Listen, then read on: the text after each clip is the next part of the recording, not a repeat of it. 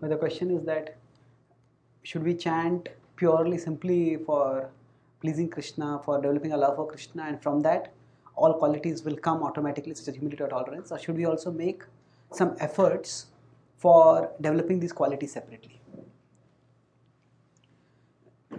Essentially, bhakti, at least the way I understand it, is the most important from the practical perspective, the principle is anukulyasya sankalpa pratikulyasya varjana. I accept what is favorable and I put aside that which is unfavorable. And interestingly, if you see, these two are called as limbs of surrender. So among the Shadvidha Sharanagati, this is, if there are 6 things, Anukulyasya Sankalpa, Pratikulyasya Varjanam, Rakshishiti Vishwasa, Goptrutve Varnam, Tata Atmanikshepaka Karpanye, Shadvidha Sharanagati. So it is a protection that Krishna will protect, the confidence that Krishna will protect, that I am dependent on Krishna. So there are 6 elements. Now, significant is that among these 6, the next 4 are emotions, whereas these first 2 are actions. You could say emotions or dispositions. Yes, Krishna will protect me. Krishna is my maintainer. I am nothing without Krishna. Atmanikshep. Now, all these are dispositions. They cannot come automatically. They will take time to develop. So, it's significant that along with these dispositions in surrender, the definition of surrender also includes practical actions. Anukulyasya sankalpa, pratikulyasya varjana. Accepting that which is favorable and putting aside that is unfavorable. This is very, in one sense, if we have the concept of surrender like Draupadi raising her hand and surrendering, this is quite opposite to that. This is quite resourceful. This is quite active. Okay, is this favorable? I'll accept it. Is this unfavorable? I'll avoid it. So surrender in that sense is not just passive dependence. Here surrender is active choosing. I understand, okay, this is favorable, it's not favorable. I actively choose things. So this aspect of surrender is also very important. And it is not just, he's not talking, Bhaktivinoda Thakur elaborates on this also. He's not talking just about some preliminary stage. He's talking about surrender, which is a very advanced stage. So now, in our practical practice of bhakti, we have to see how things work. The aspiration is for pure devotion. But at the same time, we have to connect with Krishna. So that means that, I think yesterday I mentioned that, we cannot become pure devotees without becoming devotees. What that means is, okay, I'll give a couple of examples for this. Say, if there is some big problem in my material life, and some huge problem is burdening me, and I think that, I want to practice pure devotional service. So I will not pray to Krishna anything about this. And whatever happens, Krishna knows everything. Krishna will take care of everything. And I'll pray only for I'll pray only to increase my chanting, increase my hearing, and I will not even mention to Krishna about my material problem. Now, okay, I may think I'm aspiring for pure devotion, but that particular problem is actually occupying a huge place in my consciousness. It is a big burden on my heart. And basically, bhakti is, the connection of heart to heart. We want to connect our heart with Krishna. So, something which is anyway having a big place in my heart, if I decide that I will not talk about it with Krishna, I will not pray about it to Krishna, then what is going to happen is, a large part of my heart will stay disconnected from Krishna. In our present condition stage, material things do affect our consciousness. If I get some big disease, if I have a major financial problem, if I have big relationship upheaval, these things consume our consciousness. So if my conception of pure devotion is that, I will not talk anything about my material life with Krishna, I will only focus on bhakti, then a large part of that which is in our heart will stay away from Krishna. So if you focus on the point that I have to develop a relationship with Krishna. So if there is something which is burdening my heart, then I offer that in prayer to Krishna.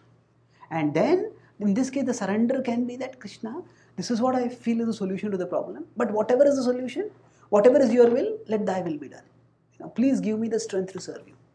So just speaking it out, or praying to Krishna about it, that can quite often unburden the heart, and then we can connect better with Krishna.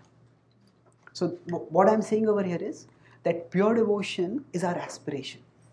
But sometimes in trying to stick to the ideal of pure devotion, even devotion doesn't remain in our heart. Because what happens is the material things do take a lot of consciousness of mind. And if I think I'm not going to think about anything material with Krishna, then practically I feel I know nothing to connect with Krishna for me. So the problem, it can be a problem if I am only asking Krishna for material, this problem is there, Krishna solve this, Krishna solve this, Krishna solve this, and I'm not doing any sadhana, I'm not praying for the increase of my bhakti at all. I'm only going for material things. But so for us in our life, we don't have to, once we have dedicated our life to Krishna, we don't have to make a rigid separation between the material and the spiritual. Because even the material affects the spiritual. So, and even the material can be used in the service of the spiritual. So, we definitely need some time for directly spiritual activities. But even the material activities can be spiritualized. So that way, if this is slightly different from your answer, but I'm giving this as an example to illustrate that sometimes talking to Krishna or praying to Krishna about material things with a surrender eventually. Whatever is your will, I'll accept it. But this is what I feel. That surrendered mood can come at the end, but we can express our concern to Krishna. And that way we authentically connect with Krishna. Otherwise, it's just ethereal. I'm thinking of pure devotion, but then my whole consciousness is consumed with just practical problems and I don't know how to deal with them. So similarly, rather than seeing this any efforts to develop humility or tolerance as something separate from bhakti, we can see them also as activities which are anukul to bhakti, and we accept them. So that way, if we do it, it is quite helpful. Now for some of us, we may find that yes, by chanting, it happens that okay, all wonderful qualities blossom. But in many cases, it doesn't happen.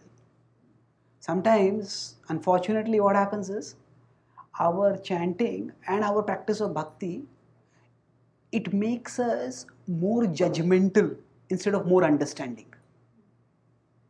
Now, I follow my standards, I am following strictly, and actually if I am really going spiritually, I should become more empathic towards others.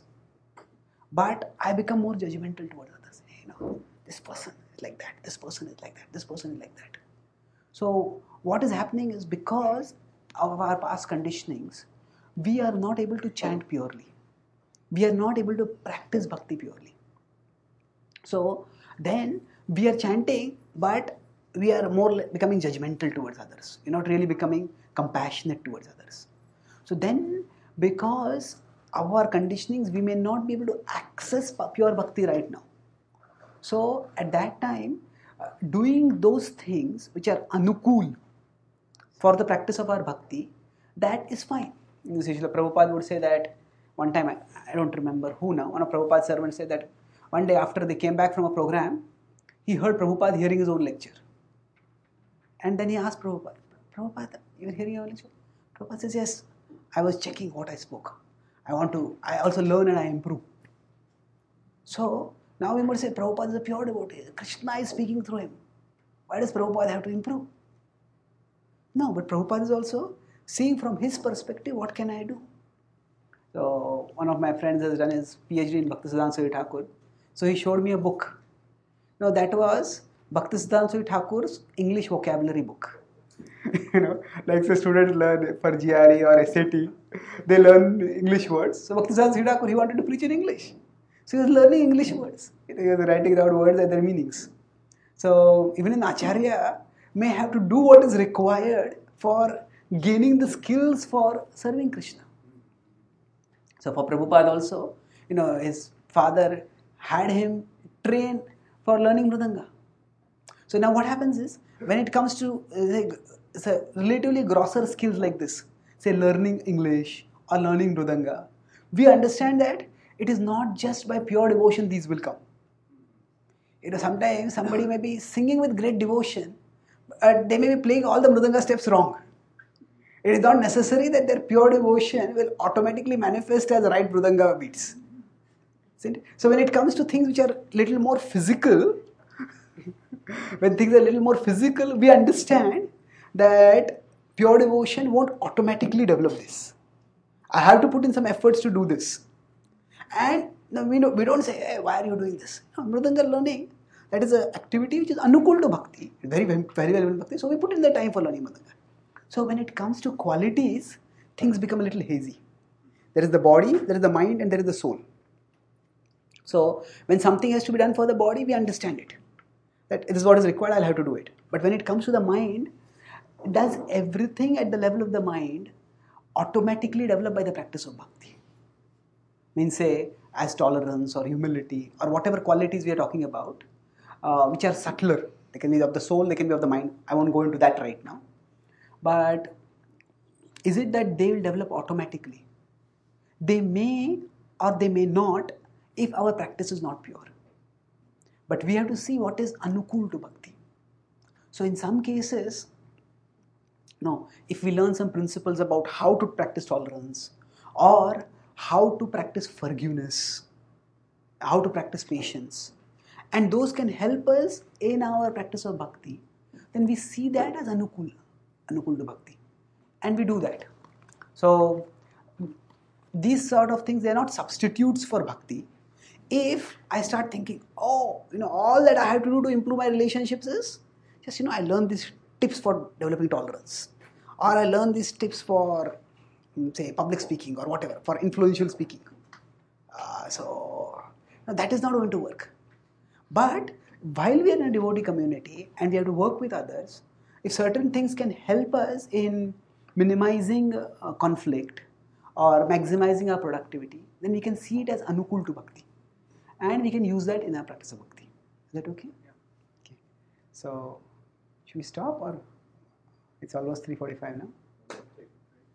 Yeah, one last question, then we'll take a break, then we'll have a short session after that. Yes, please.